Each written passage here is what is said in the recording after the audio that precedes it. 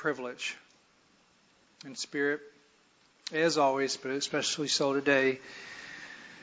We rely on you to expose the things that we need to have exposed, to show us, to instruct us, to show us about our own hearts, perhaps to have wisdom and discernment concerning the hearts of people we have to work with.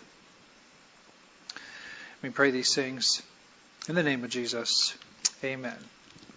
First of all, today, Jesus exposes our harmful perspectives. Jesus exposes our harmful perspectives. You can turn in your Bible to Mark chapter 9.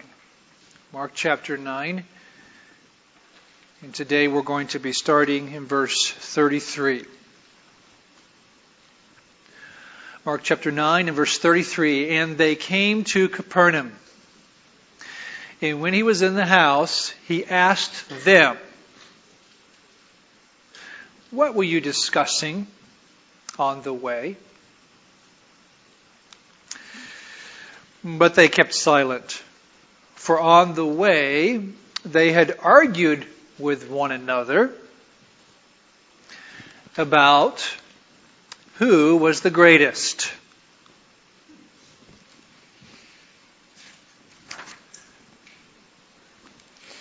I want to talk to you about the best time to argue.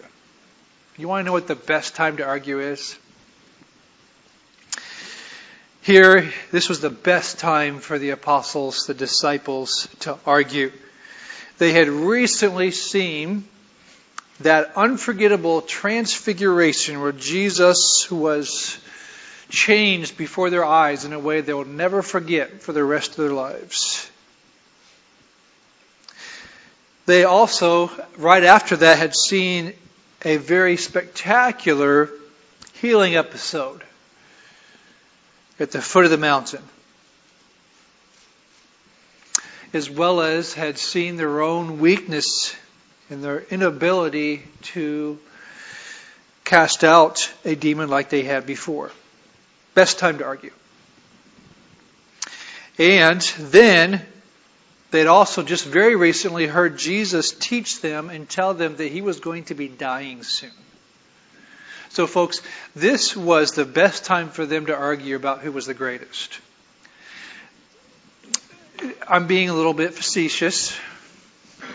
Quite a bit, actually. It's amazing how in our hearts we can cling on to things that cause us to argue and bring us into conflict with other people at their most ridiculous times. We have the capacity within our hearts to be just this foolish and have this sort of foolish craving within us. So let's talk about the desire to be great. It looks rather stupid. It looks rather foolish as we, as an outside spectator, read these scriptures. But I can guarantee you, and I hope that you can do the work in your own imagination, that these disciples, as they walked along the road, did not plan to be so foolish with one another. Did not plan to try to compare themselves to one another and try to look better than everybody else and to decide who was the greatest. That wasn't in their plans, but as it is with us, as we're gathered around and around each other, there's certain flashpoints where somebody says something or they share their perspective or their idea about things, and it really just ticks somebody else off. And then they just get drawn into this discussion and this debate, or, I think it should be this way, or you don't have a good idea about things. You don't know what I've gone through, or there's this whole mess, ball of wax of things that can happen when people get around each other. We've all observed it as we see other people, and then we've all been embarrassed as we've considered how we've gotten into a conversation and it did not go the way we planned it to go. And we're a little embarrassed of some of the things we said. This idea of trying to be great or holding on to things that are very important to us and being willing to minimize other people is a real struggle for us. And I want to take your minds back to this idea of what happened with Satan. If you look in the scriptures, we're not going to turn there this morning, but to Isaiah chapter 14 and then Ezekiel chapter 28. Those are the two Old Testament passages that give us what we think, we can't be absolutely sure, but we think of what happened when Satan exalted himself against God and fell from his place as an exalted angel and then became who he is today.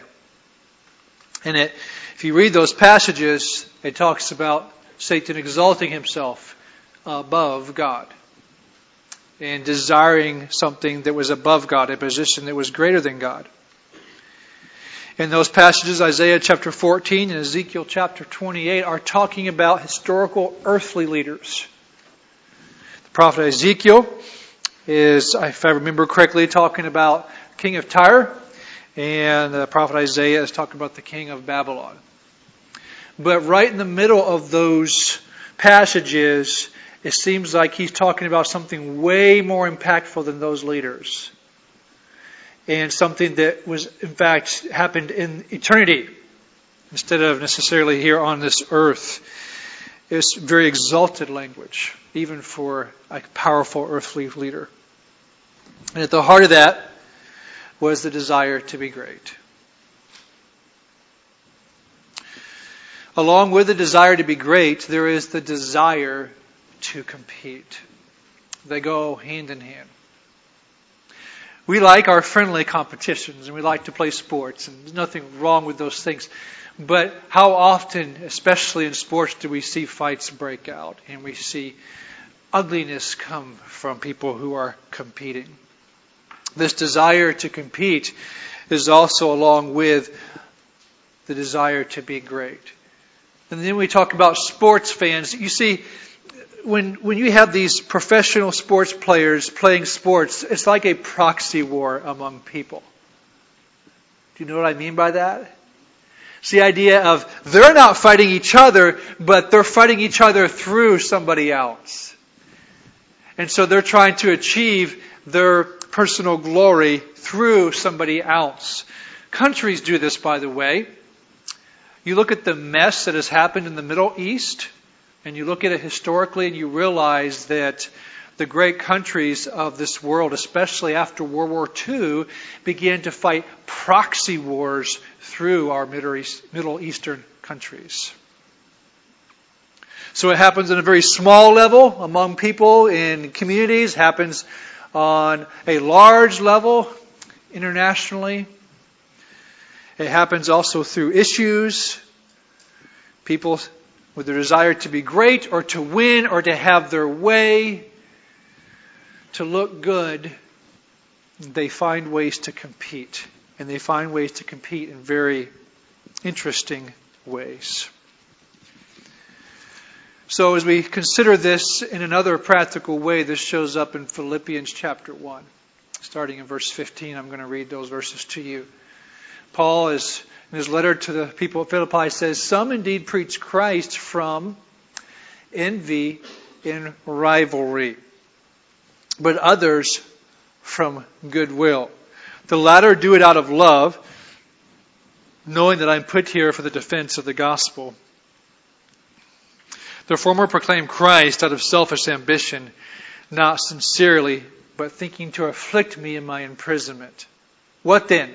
Only that in every way, whether in pretense or in truth, Christ is proclaimed, and in that I rejoice."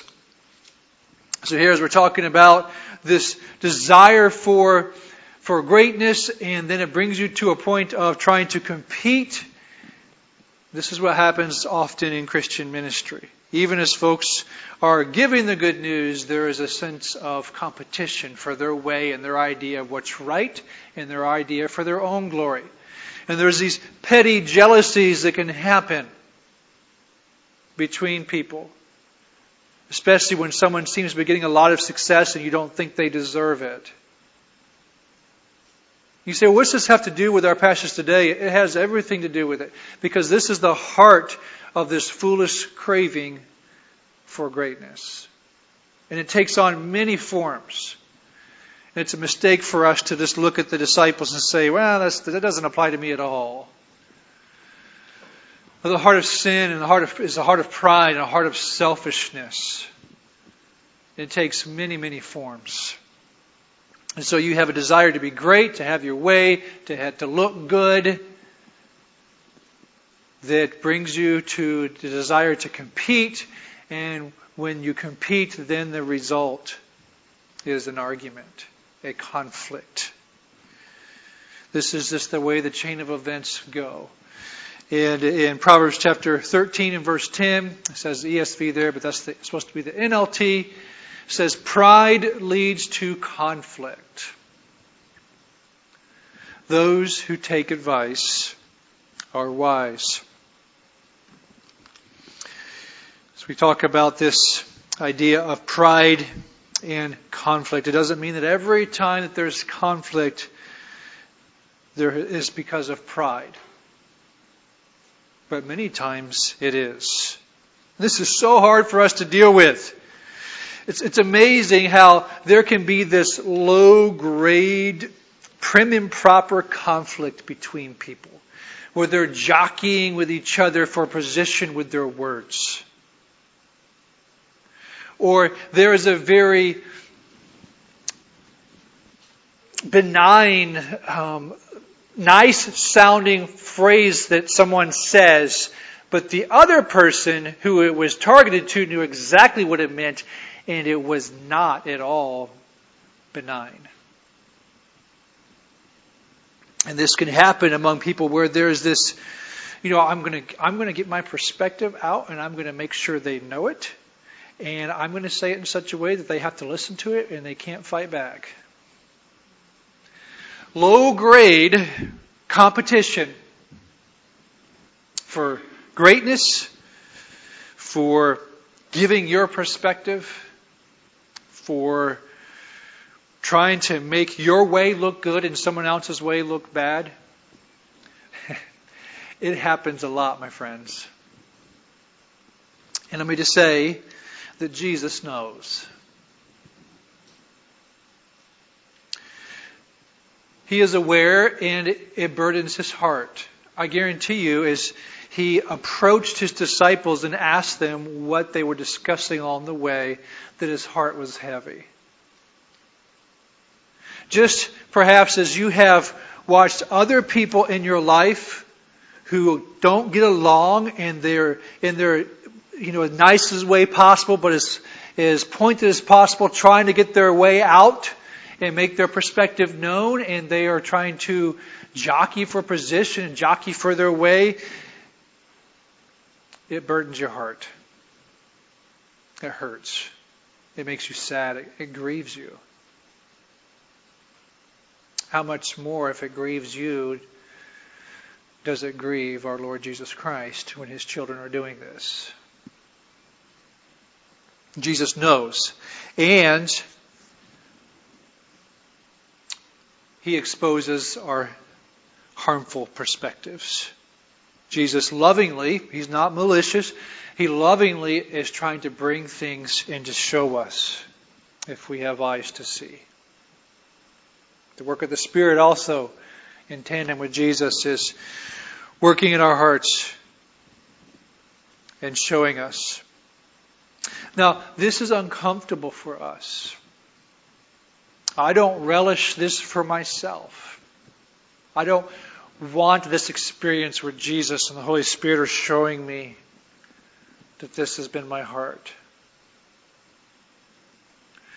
I don't relish it for others either, most of the time. Sometimes I think in my heart, I know this is what happens in my heart. I think, well, they really need to know the error of their ways. And we get this little haughty spirit in our hearts. Well, yeah, they really do need to find out how bad they are or how wrong they are. And often in those moments, the Spirit smites our heart again and shows us we're doing the same thing we think other people are doing. often how intense we are with how wrong we think other people are shows how proud we are. To catch that, there's a correlation there. There are people who intensely try to show how wrong other people are and how right they are. And there's a direct correspondence to how proud they are.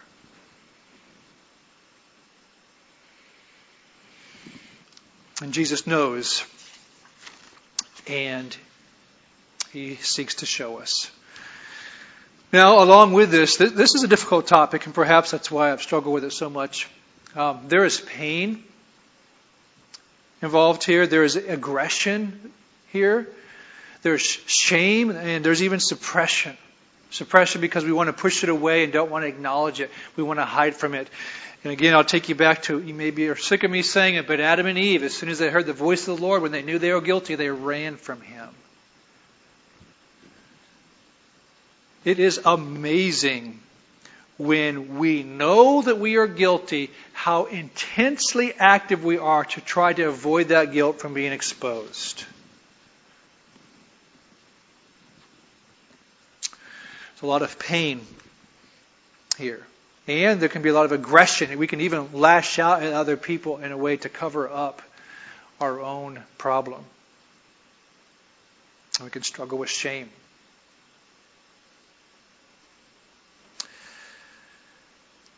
This is why, my friends, as God's people, humility is an amazing virtue. And a willingness to confess. And this is why, once again, what Jesus did for us on the cross is so powerful. Because we come to this crushing moment where we realize how bad we are. How guilty we are. And then we see Jesus' blood afresh for how wonderful it is as it washes our sin away and makes us white as snow. So, consider what Jesus is showing you. He does expose our harmful perspectives. Are you listening? Jesus exposes our harmful perspectives, and Jesus teaches us healthy perspectives. Matthew chapter 9 and verse 35, and He sat down and called the 12 and said to them. Here, Jesus took the official posture of a rabbi, and He called them, and He was going to have an official teaching moment. He had the 12 circle around Him and listen as He sat in His position of teaching. You and I are learners of Jesus. We are lifelong learners. When we become a follower of Jesus Christ, our lifelong posture is one of a learner of Jesus Christ. When we become born-again Christians, it begins the journey of learning from Jesus. May is a learner of Jesus. All the way down to our youngest members. We are all learners of Jesus. And this should be our attitude. It should be our posture. It should be the way our life is bent. Instead of spending our life justifying ourselves and propping ourselves up and demonstrating to others how successful we are and how our way is right, instead, what everybody should take from us is that we are learners of Jesus. I'm learning. I'm growing. I'm learning how to do things better with His power and with His strength. Yes, I am wrong all the time, folks. That's our posture. I'm a learner of Jesus. And you're going to be disappointed with me, but by God's grace and with Jesus' help, I'm going to learn to do better. I wonder how often people get that spirit from you versus a spirit of you've got it all together, you know the right way, and you have the right answers.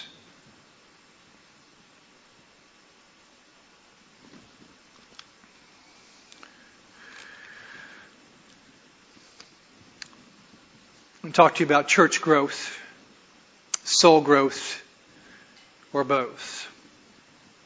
What I mean by that is especially in the last 75, 80 years, in our country, there has been a huge emphasis on the proper way to grow a church.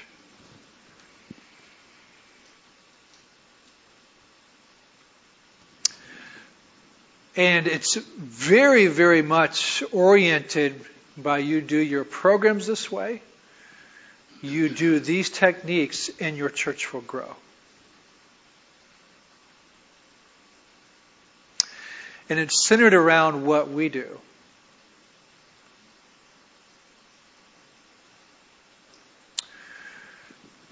Then there's soul growth. As we grow in our personal walks with the Lord, individually, but also as we are doing that together as a church, there is a soul growth that happens. And that is our primary aim. Now, can it happen to where church grows and soul growth happens both at the same time? Yes. But I want to emphasize that much of the pressure to do church a certain way is not centered on soul growth. It is centered on programs and techniques and what people do. And it goes back to a craving for greatness, which then causes us to compete, which then brings us into argument. And I see this represented among churches in an area many times. A church can be very, very focused on its own brand and following certain techniques so it can build up its own local church to the exclusion of God's church in the area. It becomes very self-focused with its techniques and its abilities.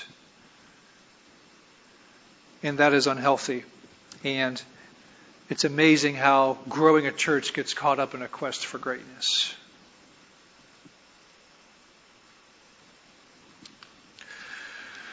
Jesus exposes our harmful perspectives. Jesus teaches us healthy perspectives.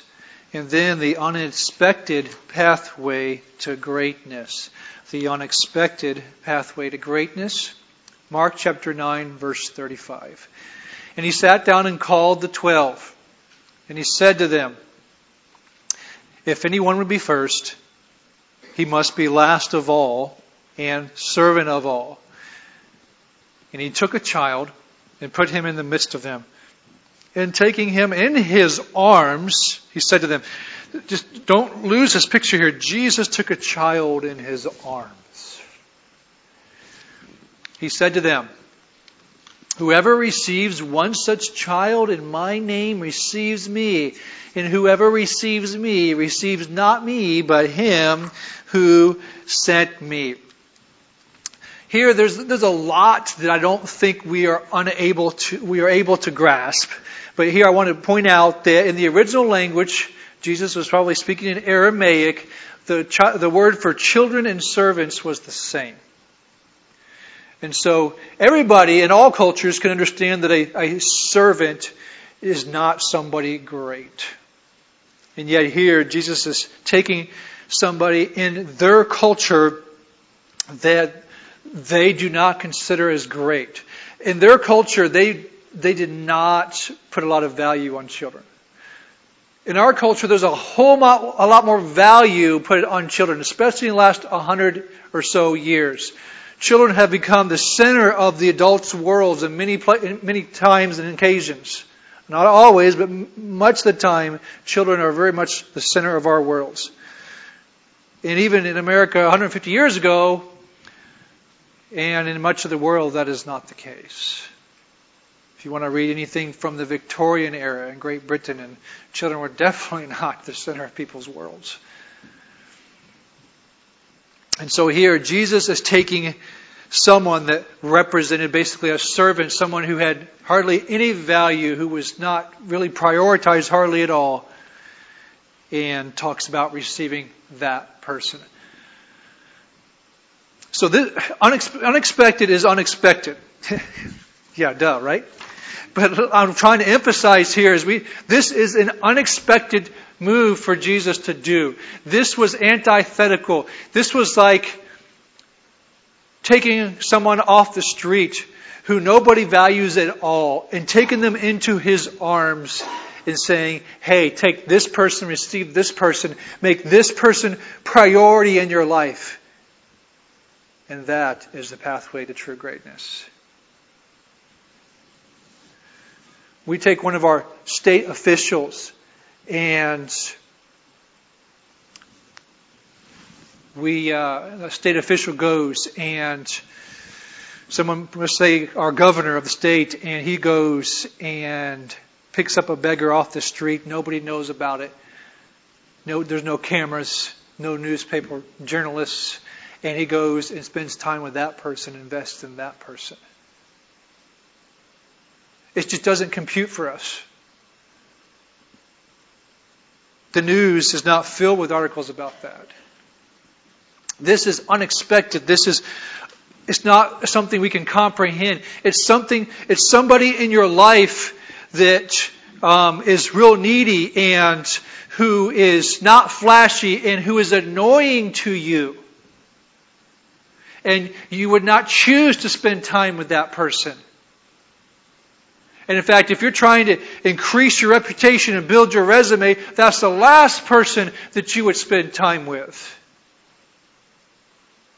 And Jesus is saying that's the first person you should spend time with. The things that you argue about to try to get your way out and your perspective and your personal glory out there for everybody to see is the exact opposite of what Jesus is saying. It's interesting for young people as they enter into adulthood and this whole array of opportunity is before them, and understandably so, they want to pick the thing that makes them the most successful and the most happy and perhaps brings them the most recognition. And one of the youthful lusts is just reaching for greatness as a young person and living your life very selfishly. Then as you move into middle age, there's going to be a changing of the guard, and more as the former leaders are moving on into retirement. There's a lot of fight and a lot of jockeying for position as new leadership positions open up and new opportunities open up. And then as folks move into those senior years, there's a whole lot of legacy management where you have done all this and established all this, and I want to keep it great as I move off the scene. It's a lot of jockeying for greatness and jockeying for personal glory in various ways. And true greatness and the pathway to it is unexpected. And it's not managed by you. You are not able to produce that greatness. It's an unexpected pathway, and when it happens and how it happens is unexpected.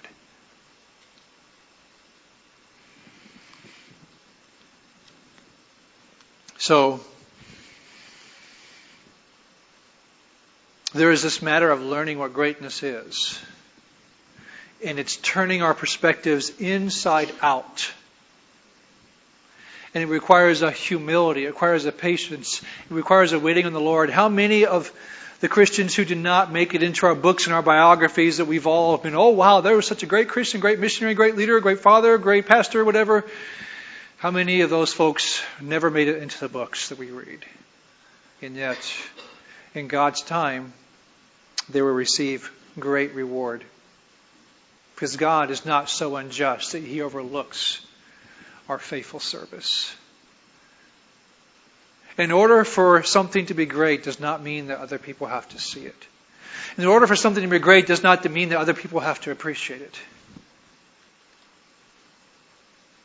In order for something to be great doesn't mean that other people have to give you great remuneration. Our culture is the opposite when it comes to greatness. And our sinful hearts and our pride and our selfishness are the opposite of what greatness is. So the beginning of greatness is learning to go to the Lord in humility and allow Him to shape your heart. The beginning of greatness is to let go of your own ideas of life and let Jesus shape your life. The beginning of greatness is to stop being preoccupied with the things that interest you most and learning to let Jesus be the thing that interests you most, the person who interests you most. And allow Him to shape your schedule. Schedules here in America are beasts. They run us. Opportunity here in America runs us.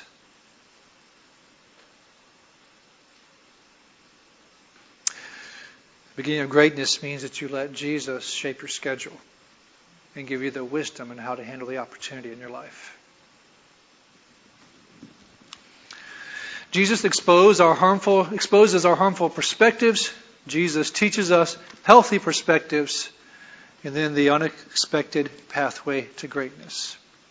We all have flashpoints, points that cause us to get into tangles with other people. Ask God to show you your pride. We all can subtly crave status. We want people to think of us a certain way. Ask God to show you where and when this happens in your heart so that you may address it in His way and His time. This is a very foolish craving, my friends, that we struggle with. I pray that we all would have a humility in response to the Lord. Let Him show us what we need to see. Take a few minutes and respond to the Lord.